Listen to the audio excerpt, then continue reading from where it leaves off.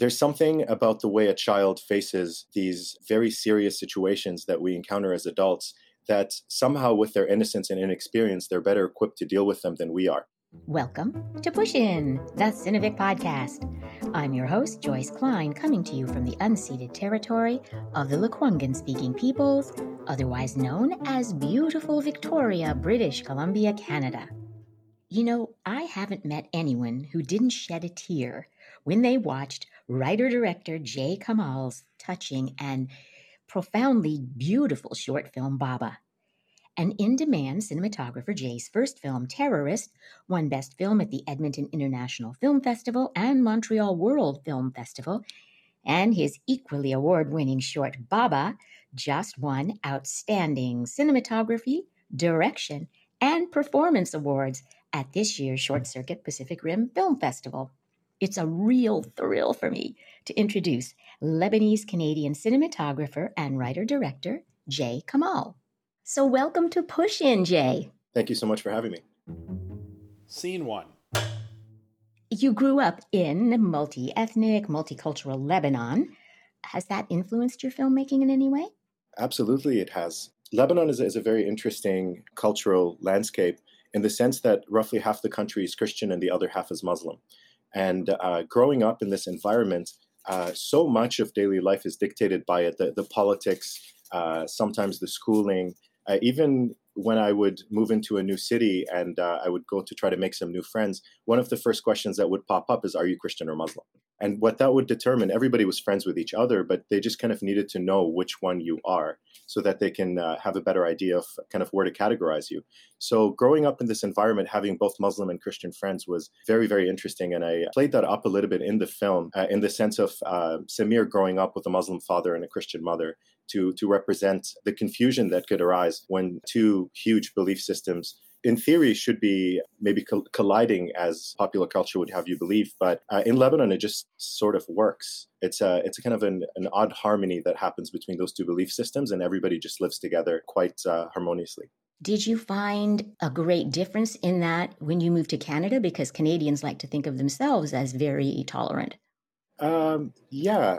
My family moved to a small farming town in Alberta on September 7th, 2001. So 4 days before the September 11th attacks. So those 2 years were very, very interesting for me as a 12-year-old child. And I actually ended up making a film about it, which was the film that I made before Baba, which was about, I think, 7 years ago. That film was completed. So that's a discussion all its own. But yes, definitely there was a huge difference moving to Canada.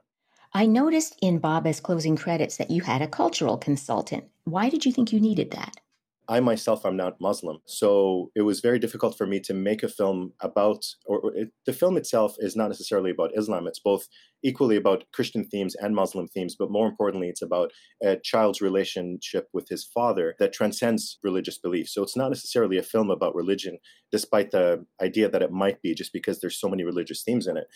So just to be accurate, I just needed to make sure that despite the fact that I grew up in Lebanon and I grew up around Muslim culture and I studied Islam quite extensively while I was there, I needed to make sure that I was telling everything as truthfully and as sensitively as possible. So we hired a Muslim consultant to be on set who actually played the imam in the washing scene. So I wanted him with us on set all the time. And he was reading actual verses from an actual Quran on set to be there to just make sure we're doing everything right and we're not misrepresenting anything. Scene two. Both your earlier film, Terrorist, that you were referring to, and Baba deal with children kind of struggling to find their way culturally. And why children? What is that? How does that particularly attract you? Terrorist was loosely based on my experience moving to Canada right before the September 11th attacks and the racism I experienced at the time. That film was very, very difficult for me to make. I actually kept a lot of what happened a secret until I was about 25 years old, which is roughly when I made that film.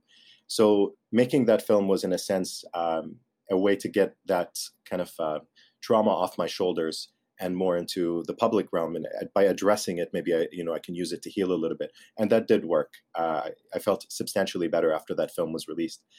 I very much enjoy watching films about children because I feel like there's something about the way a child faces these very serious situations that we encounter as adults that somehow with their innocence and inexperience, they're better equipped to deal with them than we are. And that's something that I've always loved, going to international film festivals. Whenever there's a film about a child dealing with adult issues and being forced to grow up way sooner than they had to, and losing that opportunity to enjoy their childhood and enjoy their innocence, that really spoke to me quite a bit. Those are the films that affect me the most. Your casting was amazing. Young Kingston Gomez was spectacular as Samir. What was your casting process like? We were lucky enough that we were a part of Crazy Eights for this because they give us casting directors. And we were with Lally Tilly Casting for this. And they probably took on what was to be the hardest Crazy Eights to cast this year because there were so many Arabic-speaking actors. What ended up happening with Kingston is we got 16 auditions. And I made sure that, having the experience from my previous film, not to necessarily make it a requirement for the child to be Arabic-speaking, because I really only wrote in one line in Arabic that I needed him to say. And I could theoretically teach him that or ADR it. So they gave us 16 actors that could theoretically fit the role. And some of these kids, despite being, 10, 11 years old, had longer resumes as actors than I do as a cinematographer, which was pretty impressive. With Kingston, it was a unique one because he's never actually been in any films. He was in one commercial briefly, I think the year before, and he's extremely interested in acting and had been asking his parents to help him get into acting. And he begged them to apply for the role of Baba, and they said sure, and they let him apply. And he just blew me away from the very beginning. I was just so impressed by his sensitivity and his maturity for being, an 11-year-old. It seemed, speaking to him like I was speaking to a 40-year-old.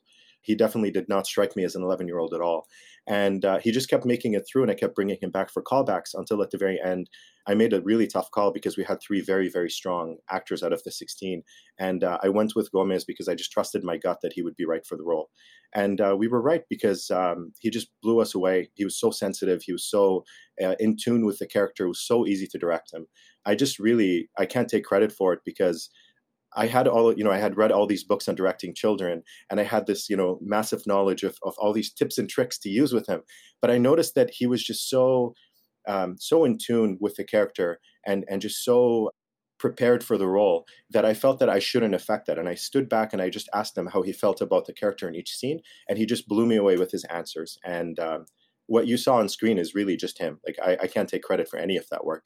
And when I taught him the one Arabic line that he says at the final scene, he actually, I told it to him one time and he nailed it perfectly. So we were very happy with that.